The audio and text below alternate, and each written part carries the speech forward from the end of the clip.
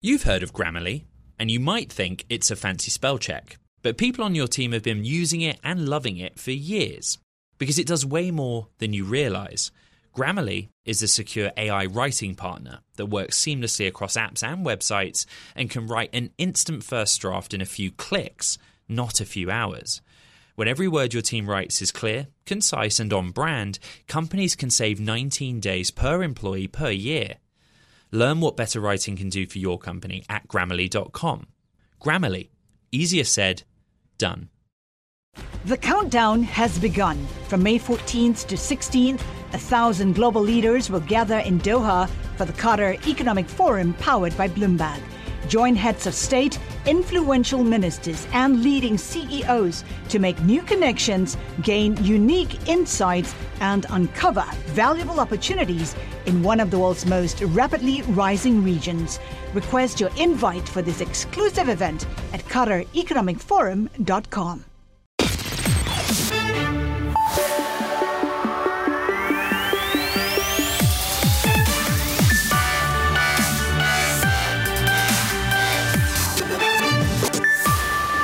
I'm Caroline Hyde at Bloomberg's World Headquarters in New York. And I'm Ed Ludlow at CES, the Consumer Electronics Show in Las Vegas. This is a special edition of Bloomberg Technology. Coming up this hour, Tesla concerns they worsen as the automaker drops prices in China again. Investors call it a train wreck. Is it? Plus, competition against Tesla ramps up as Mercedes-Benz reveals plans to install thousands of EV ultra-fast charging stations globally. And Samsung posted a historic drop in profit as chip sales, they plummet. We discussed the demand outlook with semiconductor giant Qualcomm. Its CEO Cristiano Amon joins us. But first and foremost, we get to those markets. And today was a day of macro, not micro. Today was a day of jobs data, of non-farm payrolls, showing that basically we've got a Goldilocks scenario when it comes to the Federal Reserve's eyeing of the jobs market. The S&P surged more than 2%, the Nasdaq having its best day in a month. And this is largely because we saw wage inflation. The pressures there just dialed back somewhat. So still resilience in the job market, 232,000 jobs added. Even though we keep talking about those headlines in technology of job losses there, this is not featuring at a federal macro level. And therefore we see a resilient job market but a cooling in inflationary pressures. Two-year yields absolutely dial back. Money pours in to the bond market as we think the Federal Reserve can take its foot off the gas when it comes to rate hikes. Let's flip it on again. Let's get into some of the micro moves because amid this joy in the market, we see some of the big tech moves move higher. Apple was the biggest mover in terms of points. We're seeing it up, 4.6 points, up almost 4%, but that really helped the benchmarks move to the upside. It's once again worth more than $2 trillion.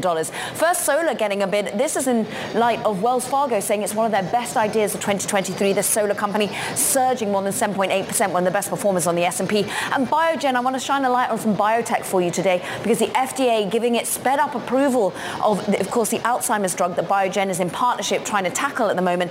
So we're seeing up 2.8%, Ed. But really, overall, we want to dial it back to what's happening in CES, what's happening on the floor, what's happening in terms of, the car story, really, that is upon everyone's lips. It really does feel like a car show rather than an electronics show, Ed.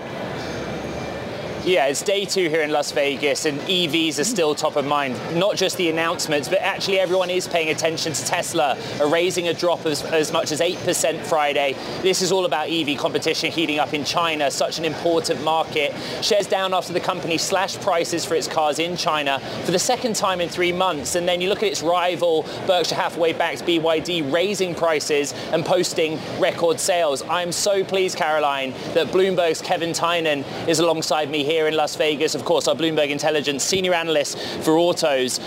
You have a very clear view on this. This is a demand problem for Tesla, isn't it? Sure. Look, and globally, regionally, the auto industry is cyclical. And these EV makers, including Tesla, which is the oldest of all of them, just haven't been through this kind of demand dearth here or in China. Here, money was easy and cheap for years. So we went through this period where valuation goes through the roof because it's easy to afford vehicles. And this is the first time that these companies are really going to be challenged. I should say that Tesla closed up almost 3%. It was down almost 8% at one point. The market's kind of making up its mind. But over the course of weeks, the downward pressure on the stock was about demand, it seems. there's a competition angle. You look at what Mercedes announced here, focused globally, but also the United States. In China, there are so many more players. Are investors kind of now waking up to the idea that Tesla is not the only game in town? I think so, and I think on top of that, I think the idea of EV adoption slowing is becoming a reality as well, in terms of mining materials, who controls the materials, increased in prices of the materials, and then the real environmental impact of the technology, providing the energy generation to power a fleet of electric vehicles. Like, these are all things that through the period that is ending now really weren't talked about or considered as deeply as they are going to be now. Well said, and it's interesting that one of the co-founders of Tesla went off to try and think about how you can recycle batteries, how you can make that more of an environmentally friendly means of driving, Kevin. I'm interested that at the same time as we're worrying about Tesla, in China, while they're dialing back prices for Tesla, BYD just seems to be cleaning up. Of course, this is a company that's backed by the likes of Warren Buffett. How big is the pie getting of EV, and how much is market share being eroded by other players in the space now? Yeah, look, and ideally, each of the regions, if you look at North America, you look at Europe, and you look at China, the governments are essentially the wild card in terms of whether penalizing automakers for not doing more EV or subsidizing the losses. And here in North America and U.S. specifically, we're doing neither, right? We're incentivizing the consumer with federal tax credits. So you have a different demand profile and supply profile in each region based on how the government gets involved. And in China, their push for adoption is much greater than it is even in Europe, and certainly more than it is here. So you're just going to get this kind of demand profile that we don't know over here, and that is being driven by penalties in Europe. All right, Bloomberg Intelligence's Kevin Tynan. So good to hang out and pick your brain here in Las Vegas. Thank you. In a few minutes' time, we're going to discuss the future of electric vehicles with Mercedes board member and CTO Markus Schäfer. Yeah, so much more to discuss there. And in fact, Ed, as we dial back demand for autos, as we dial back demand, for anything that involves a chip at the moment, semiconductors have been under some significant pressure. Just look at the quarterly profit coming from Samsung Electronics. It was its initial profit forecast. And in fact, it said it fell the most in more than a decade.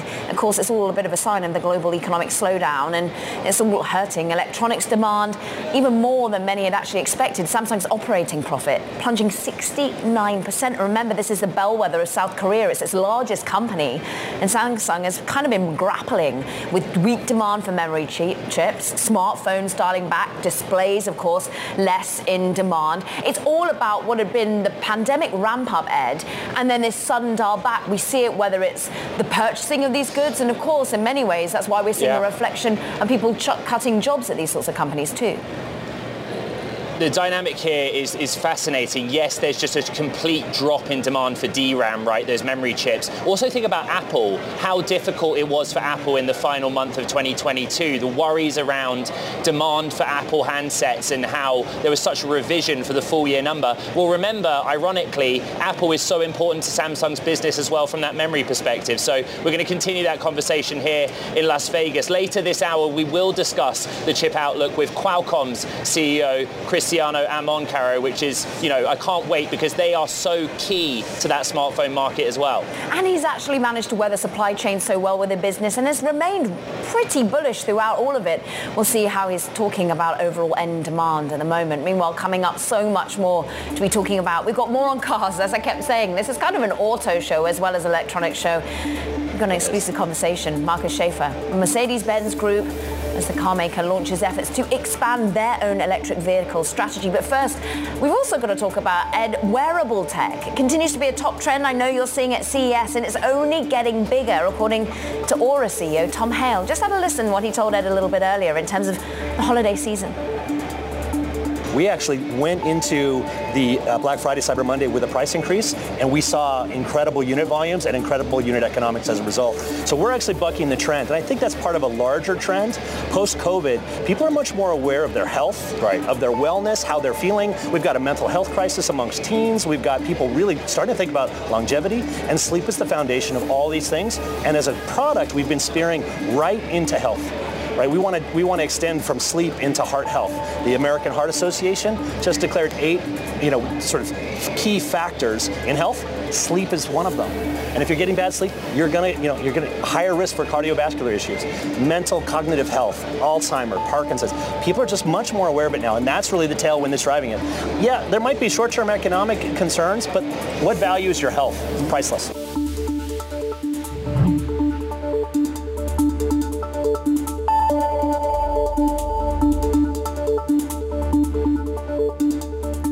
What if everyone at work were an expert communicator? What if every doc, message and email they wrote was perfectly clear and concise? Inbox numbers would drop, customer satisfaction scores would rise, and everyone would be more productive.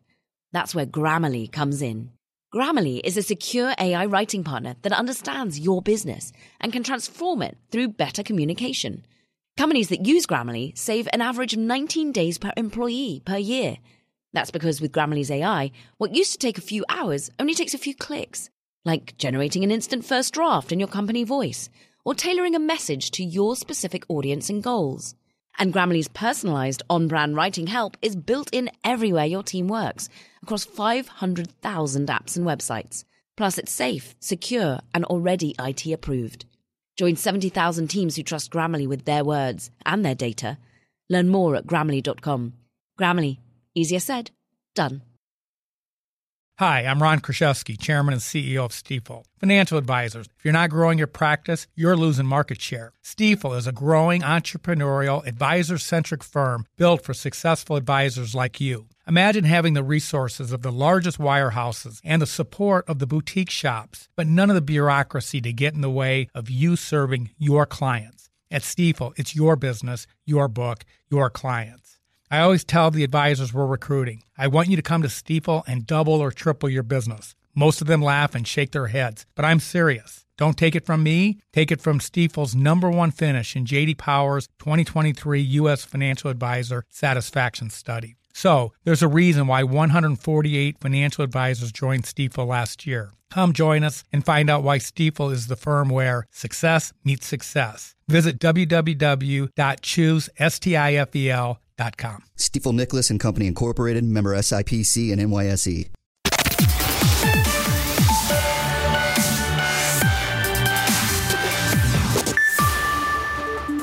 I think 2022 was one of the best years in the car industry, right, from the car maker's perspective.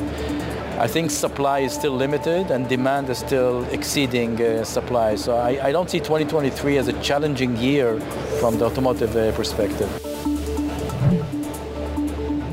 That was the CEO there of Mobileye. And here at CES Las Vegas, sustainability has been a big focus, not just for tech, but auto companies as well at this year's CES. Luxury car maker Mercedes-Benz announcing plans to build a global network of ultra-fast chargers for EVs. The first stations this year in North America, later expanding to Europe and then China. And I'm delighted to say, Caroline, that here with more on the EV outlook from Mercedes-Benz is their Chief Technology Officer, Markus Schäfer. This is a real announcement. This is a real move by Mercedes to drive EV adoption, to drive electrification. Talk us through the timeline for rollout of this charging infrastructure. Well, this Mercedes-branded global charging infrastructure is complementing a roaming network which is currently existing and consisting of 1 million points. So it's a great addition to this network. The timeline to establish our own network globally in North America, Europe, is starting 23, and completion actually is planned by 2027. My question is, why are you doing this? You have electric vehicle offerings in key markets. Do you think that this will be a driver of sales for those legacy Mercedes buyers who want to go electric, but I guess are concerned about charging? Why are you doing this?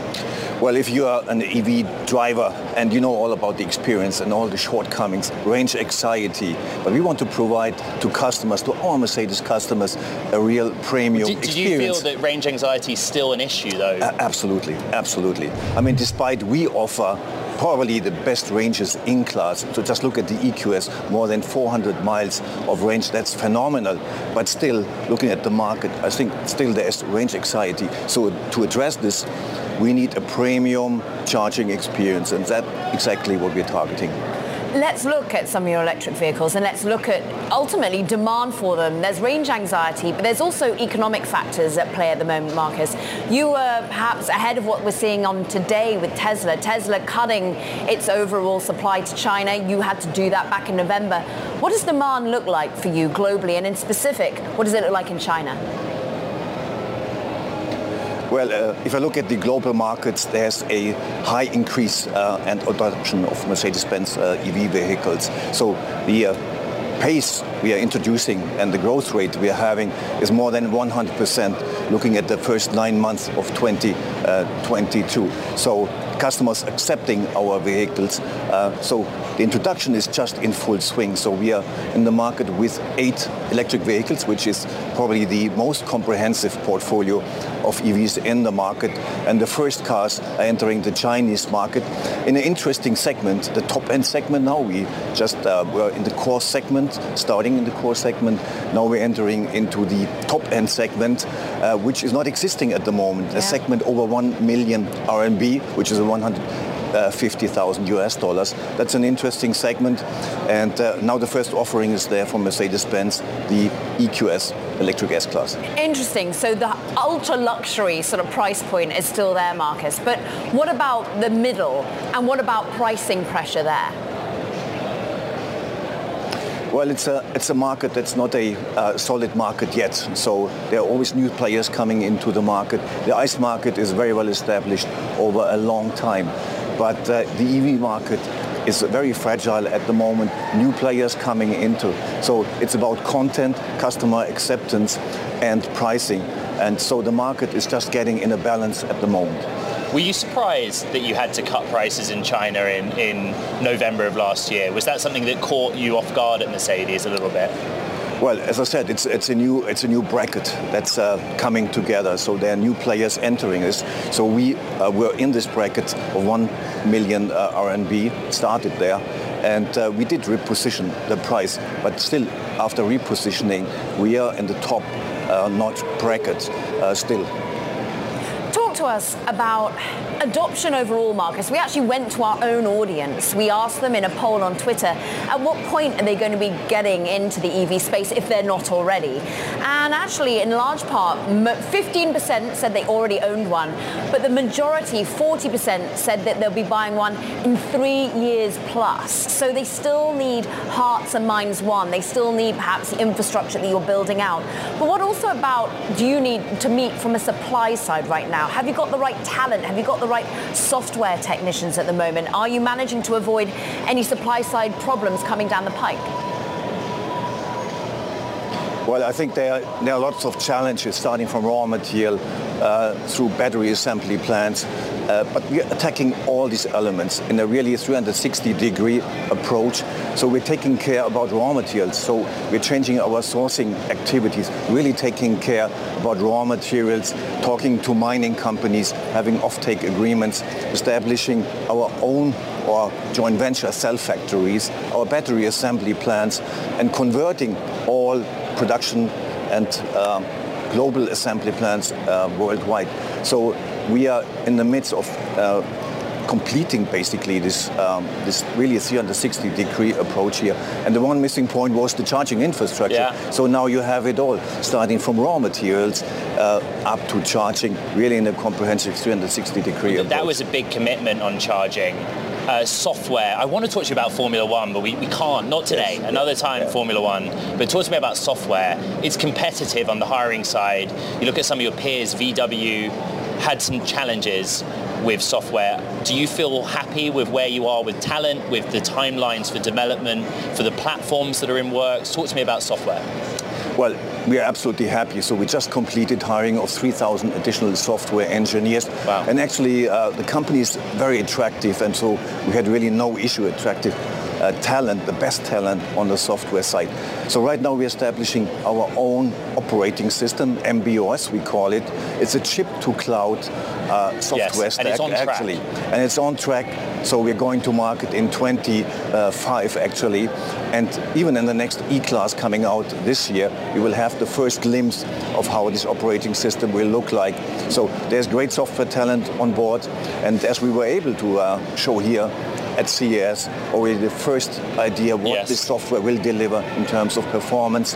I've got to ask you about autonomy. Level 3, you've received the permit for Nevada. I'm right in saying California maybe this year. Do you think that will happen? Oh, we are actually really, really hopeful that that's going to happen soon, actually. So the DMV of Nevada approved our application. That's a great step moving from level 2 to level 3. We call it the moon landing. So first time really that responsibility is taken over by the vehicle itself, not by the driver anymore. No hands. And this, no hands and no eyes on the road anymore. But still, of course, safety is a key element for us as Mercedes-Benz. Markus Schäfer, it's been so great speaking to you, Mercedes-Benz Chief Technology Officer. Stay well, enjoy the rest of CES. Interesting, we'll be speaking much more with Qualcomm about autonomous driving and the technology behind it.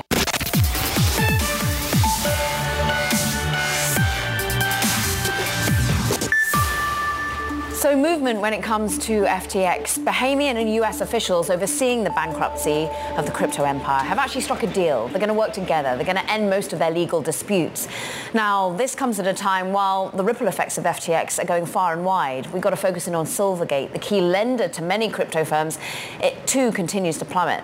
Let's talk about the share slide, about the implications of Bloomberg's Uchi Yang. Following the FTX implosion and the contagion effect, Silvergate, such an important player when it comes to the crypto ecosystem, and basically saw a run on the bank, but for quite different reasons than we usually expect for a run on a bank.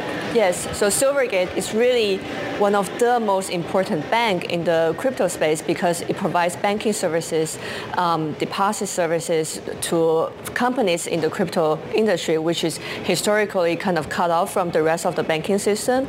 And Silvergate really made a name for themselves as being this very essential provider of banking services to crypto players, and it benefited over the years when the crypto market was in a bull run. But now, as we know, one of their biggest clients was FTX, which is in trouble, and then their other depositors who are mostly concentrated in the crypto industry are also pulling out assets and deposits from the bank, and hence we saw this run of a bank for Silvergate, which is very different from the other run of banks that we've seen historically during the Great Depression, for example. What's extraordinary is that it survived it. It survived an 80 billion drawdown, a 70% basically pull down on deposits. What it isn't surviving so much is investors' confidence. In particular, Cathie Wood, well known for buying the dip, has not bought the dip on Silvergate. In fact, they sold out almost entirety of their stake. What's investor sentiment like around this name? The investors still have great doubts about the future of the company. I think Silvergate is a really unique name in the market in the sense that it is really doubling down on crypto. There are other banks that are friendly with crypto, for example, Signature Bank, that are starting to scale back their exposure to the crypto industry. But for Silvergate, they talk about how they're still deeply committed to serving the crypto clients. And that, of course, introduced great uncertainty for its future because there's all the regulatory overhang, and there's also the market conditions that's not looking good for crypto. And therefore, analysts are worrying that the run of the bank will still continue for Silvergate. Hey Yuki, I read your story yesterday about the worst case scenario. Are we at a worst case scenario with all this crypto concern? Sadly, I think there's still significant concerns in the industry for some of the remaining big players. This week, for example, Genesis, we saw further layoff for the company, and then we're still looking for more updates from both Genesis and the parent company DCG, and they're both just big, important players that in the crypto industry that historically played an important role building up the industry for others. So there's more to see for sure besides the companies that are already in the bankruptcy court.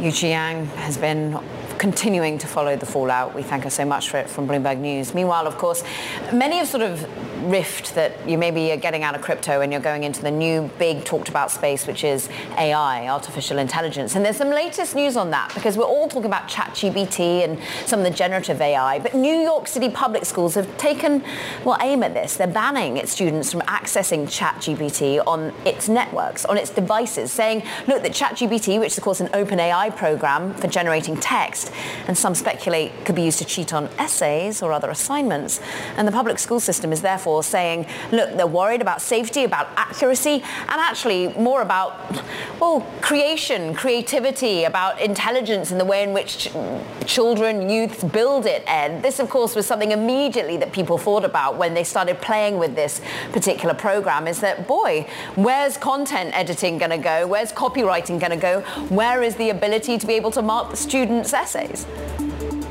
I just find it astonishing how quickly we went from brand new exciting tech to plagiarism, and how many column inches already written.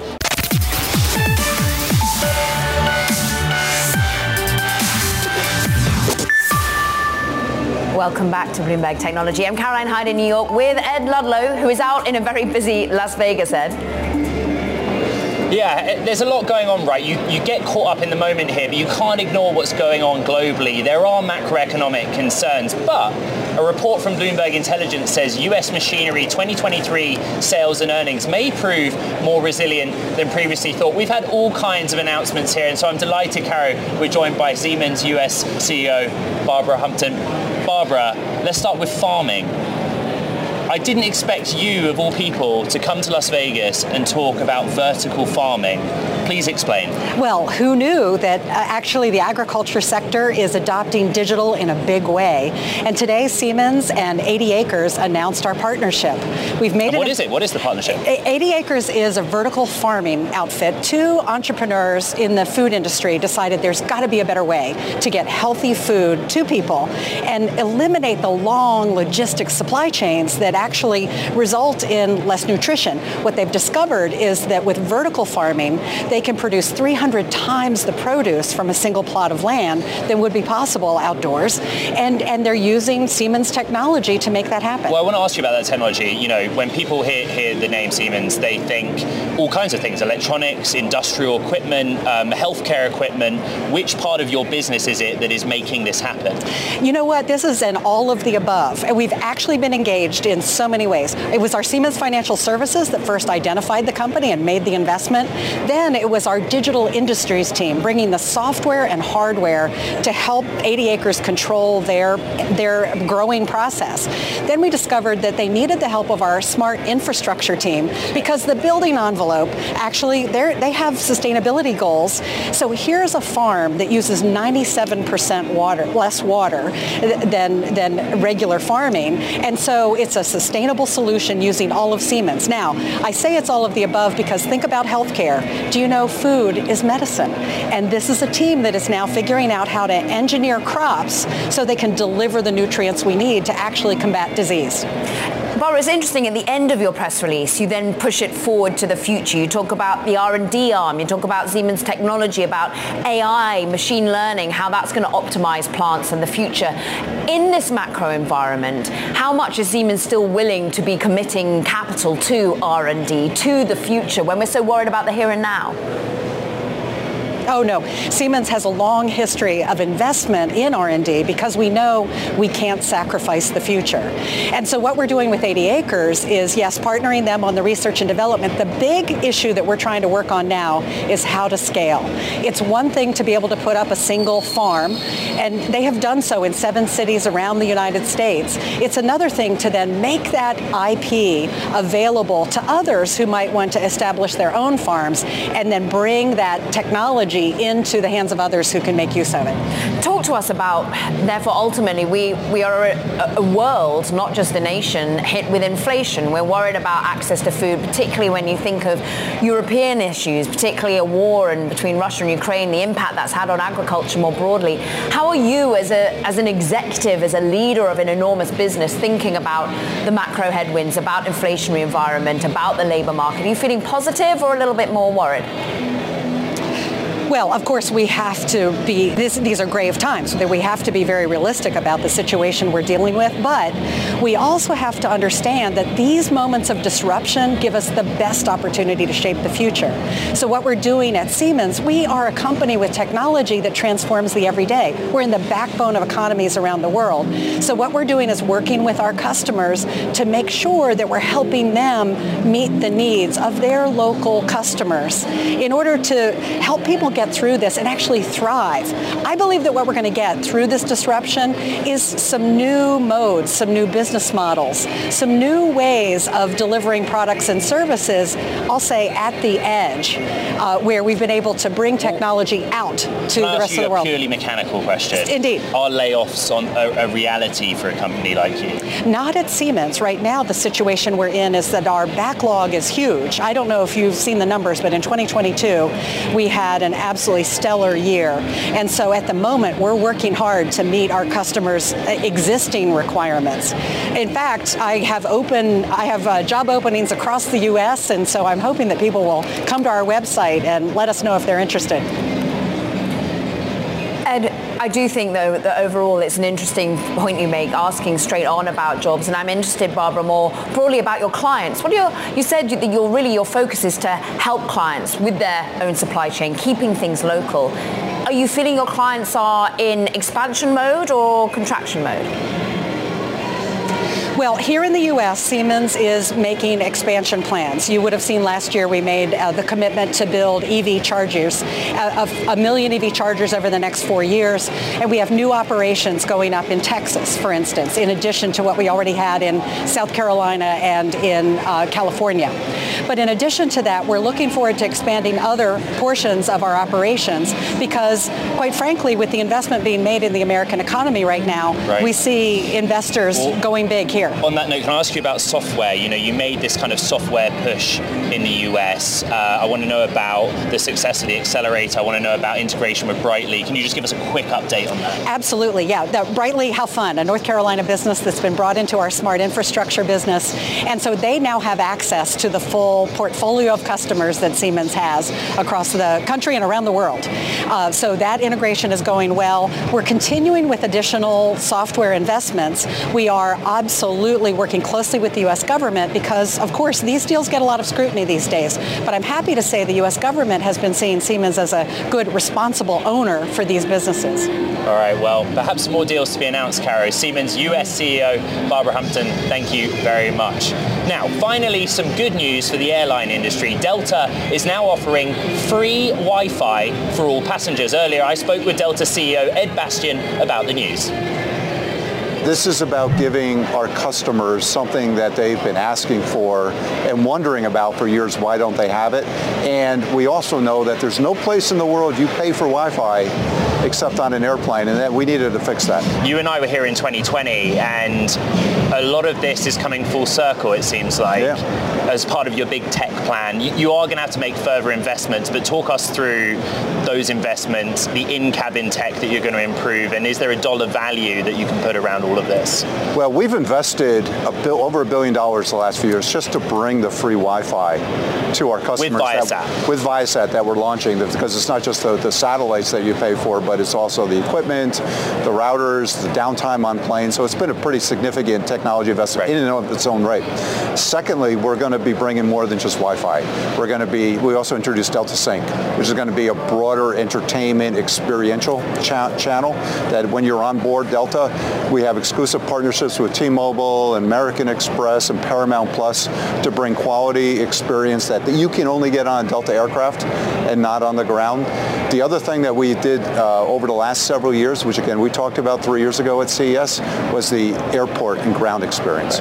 We have opened the new LAX facility, the new LaGuardia facility, the new Salt Lake City facility, the new Seattle facility ahead of schedule on all those projects because we put the pedal down during COVID. Once we realized that we were going to be stable and make it through, we accelerated the push to get this work done. And so we're actually a couple steps ahead of where I even thought 3 years ago we'd be, interestingly.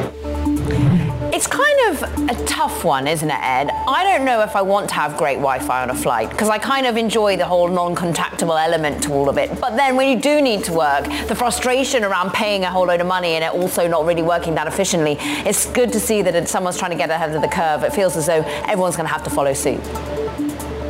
Yeah, it's interesting. It is the first move, and he promised the speeds will be faster than even in the room he gave the presentation in here at CES. Ed Bastian's a tech-savvy guy, and I asked him, do you need to hire more tech talent? He was like, nah, I think we've got this. Yeah, they recently did that 60 million funding round for Joby as well, so really trying to double down on investment in tech. Meanwhile, we're going to double down more on your technology information coming from Qualcomm. We're going to talk, well, satellites and chips in that conversation too.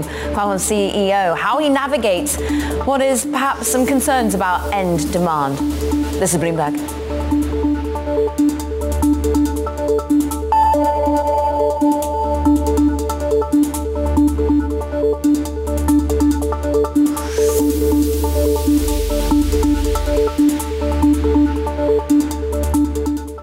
What if everyone at work were an expert communicator? What if every doc, message, and email they wrote was perfectly clear and concise? Inbox numbers would drop, customer satisfaction scores would rise, and everyone would be more productive. That's where Grammarly comes in. Grammarly is a secure AI writing partner that understands your business and can transform it through better communication.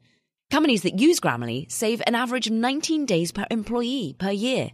That's because with Grammarly's AI, what used to take a few hours only takes a few clicks, like generating an instant first draft in your company voice, or tailoring a message to your specific audience and goals.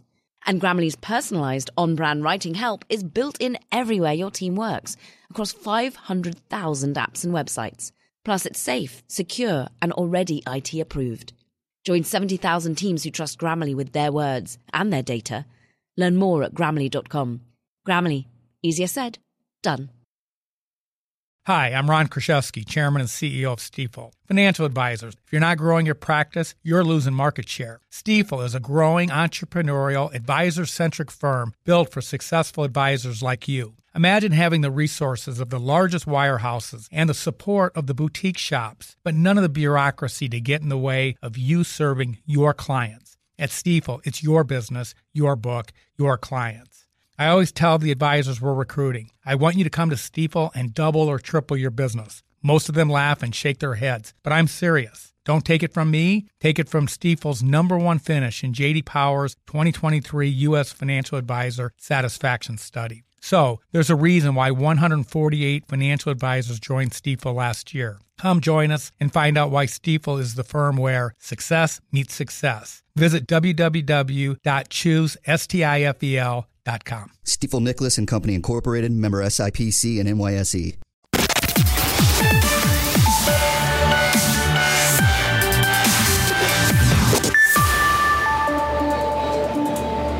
So earlier we talked about how Samsung posted a historic 69% drop in profit as chip demand drops worldwide.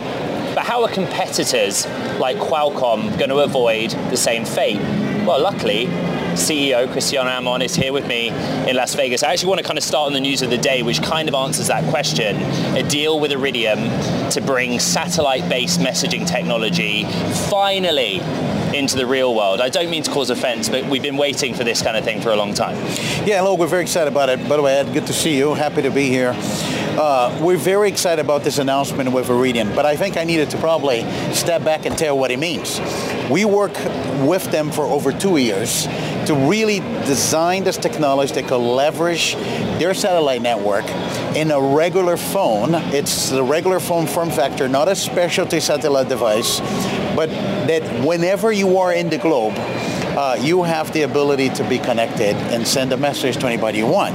And I think it's about redefining connectivity for Qualcomm Snapdragon to say, you are going to be connected, period. Well, let me ask then, is that it? It stops at the phone, or do you see a business case where you can use satellite connectivity in other forms of devices, electronics? Great question. So the way we're thinking about this, and I think it's the beginning of a new era when satellite communication is going to be added to phones. So the way you think about communications, every phone and every other device have cellular, have Wi-Fi, and now you get add SATCOM. And we're talking about some very interesting use cases. For example, we're taking this technology as well to laptops. So a laptop, even if it needs to send a message to the IT department or vice versa to unlock. Cars. Think about you have a car and there's an airbag deployment. It's an important message you need to get out. There's an airbag deployment. Or how you put pins on a map, how you can lock a car, how you can find a car. So, and I think it's just the beginning of a number of applications. I think this sort of sums up your tenure in so many ways, Cristiano. Since 2021, you have come on and you've told investors again and again, we are more than just smartphones, we are more than just laptops, we are about automotives, we're about getting into new types of devices. Is that the answer? How is that currently going to weather what is basically a worry around end demand for things like smartphones? Look, we are very proud of the company diversification strategy, and we said correctly we were going to see Qualcomm technology in auto. You see Qualcomm technologies in broader IoT. But when I think about CES, this has been an auto show for us. We have 5 major announcements. And I'll start with something which is people didn't expect out of Qualcomm. We unveil a concept car, and people will say, well, Qualcomm, a concept car? And we're basically showing what's possible with this technology when you think about the car connected to the cloud, the Snapdragon digital cockpit, and ADAS and autonomy. We also announced that we have a partnership with Salesforce because car companies now, with all of those beautiful screens and all this connectivity to the cloud, are going to be talking to their customers all the time, not only when you go to the dealership. So all of a sudden, you need to do CRM in the car. We announced that we're in a second generation autonomy chip. We announced that we now have ability to bring ADAS to entry-level cars. So we're very proud of all the progress the company is doing in auto. And yet, Cristiano, end demand for cars is under pressure. We see that with Tesla's concerns surrounding that business at the moment. We've got concerns around end demand for so many products. Give us your macro perspective, your bird's eye view. When will we start to see a pickup in demand? When are you seeing a weathering of this current economic storm? Okay, and that's a very interesting topic of conversation because this is an industry in transformation. So I think there's 2 aspects. One aspect is, the macro definitely impact demand. Auto has been more resilient than other consumer sectors like handsets, and the reason is because there was already pent-up demand for auto coming from the supply shortage. But, like everything is impacted for the macro. But the other aspect is exactly more interesting, which is investors are looking at car companies and asking 2 questions. Are you electrical? Are you able to electrify? And are you digital? And the digital is a necessity. Car companies are investing in digital very heavily because that's the future of the industry. That's going to define winners and losers. And we see the opportunity for semis in each car to increase faster than growth of the number of cars. I'm going to ask you something about a school of thought that's building. The smartphone boom and bust cycle is dead. We are only driven now by the need to upgrade. As in the boom cycle is dead, I'm sorry. Do you agree with that? It's just upgrades that drive adoption, drive purchasing? Okay, so smartphones is today the world's largest consumer electronic products, right? And actually you can think about computing, mobile computing now happen on a smartphone. Now, everybody in the world, few exceptions, have a smartphone. So it's a very mature market. So it just only grows organically. So it's a market that doesn't grow. So it has been now in all regions basically being driven by upgrades. So while the units we still have not recovered from pre-pandemic levels on the total size of the market, but we see an interesting phenomenon. People, when they buy their next smartphone, it is really an upgrade market now.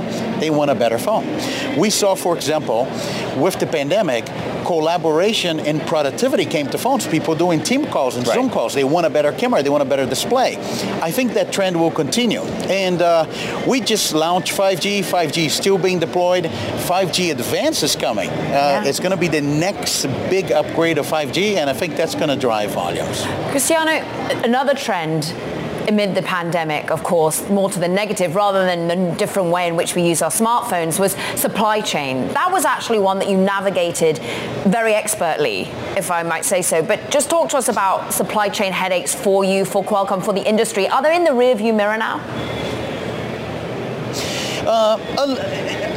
As it relates to the supply chain constraint, we are a little bit in the rearview mirror. I think that has been largely resolved. Like, I can say today that we have no shortage on any technology. Other companies still have some shortage. They're going to be doing better as we go to 2023. You're going to see some residual shortage on auto maybe all the way to the end of the year, but mostly behind us. So I think that part is solved. The other exciting part is there's now broader recognition that semiconductors are important. I think important for the digital economy. I think with the supply chain shortage, if there's one positive thing is it was understood the importance of semiconductor companies.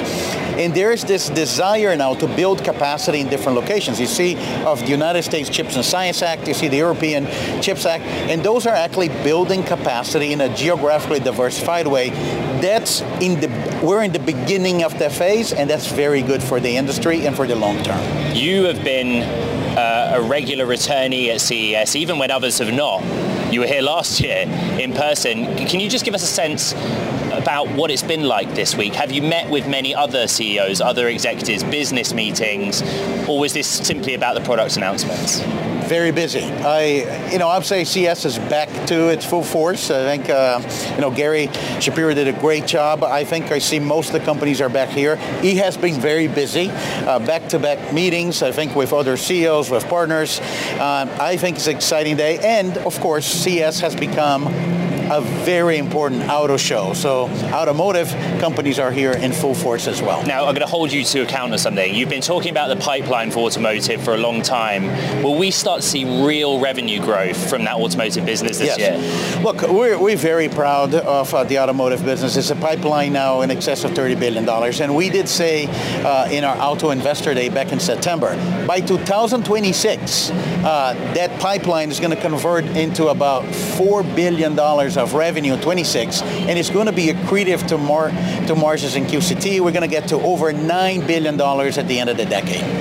I remember you coming on with us after that Auto Investor Day. Keep coming on with us, Qualcomm CEO Cristiano Amon. We look forward to having another conversation. Enjoy the rest of CES.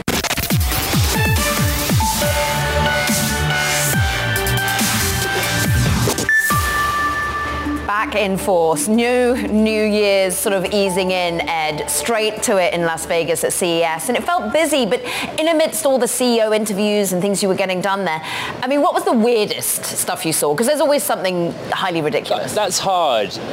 That is hard. You know what's funny? It's just the people you see walking around wearing kind of weird headsets and you're not quite sure what it is you're looking at. There's also the kind of concept-y things.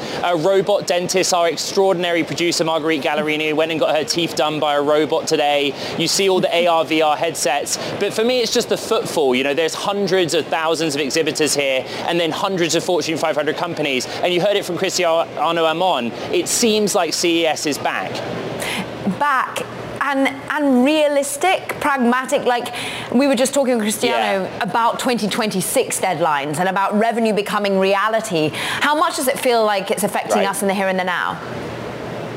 You heard it right, sexy realism. That's what Bloomberg News called it. It's about being pragmatic and profitable. All of those sort of distant, futuristic concepts are less so. Now it's more about products that can come to market in 2-3 years. That's particularly true of the automakers. And we heard it from Mercedes, right? This commitment to finish the EV charging network globally by 2024, I think he said, didn't he? Yeah, I also asked you a question on our Twitter Spaces a little bit earlier, Ed. But how diverse does it feel regionally, geographically? Kind of people there, women, men, diversity in and of itself? Yes, certainly we have many more women executives on the program leading big tech companies this year. It's diverse on the floor, but also international, right? There's so many big names from Asia here. Then you think about the names missing. Apple is not here, and I always find that fascinating given the focus right now on their business. Yeah, all eyes on Apple is actually one of the best performers in terms of points for the S&P today. So all eyes on next week's stock performance. That does it for this very special edition of Bloomberg Technology. From New York, from Las Vegas, safe trip home, Ed. Have a great weekend. This is Bloomberg. The countdown has begun. From May 14th to 16th, 1,000 global leaders will gather in Doha for the Qatar Economic Forum powered by Bloomberg. Join heads of state, influential ministers, and leading CEOs to make new connections, gain unique insights, and uncover valuable opportunities in one of the world's most rapidly rising regions.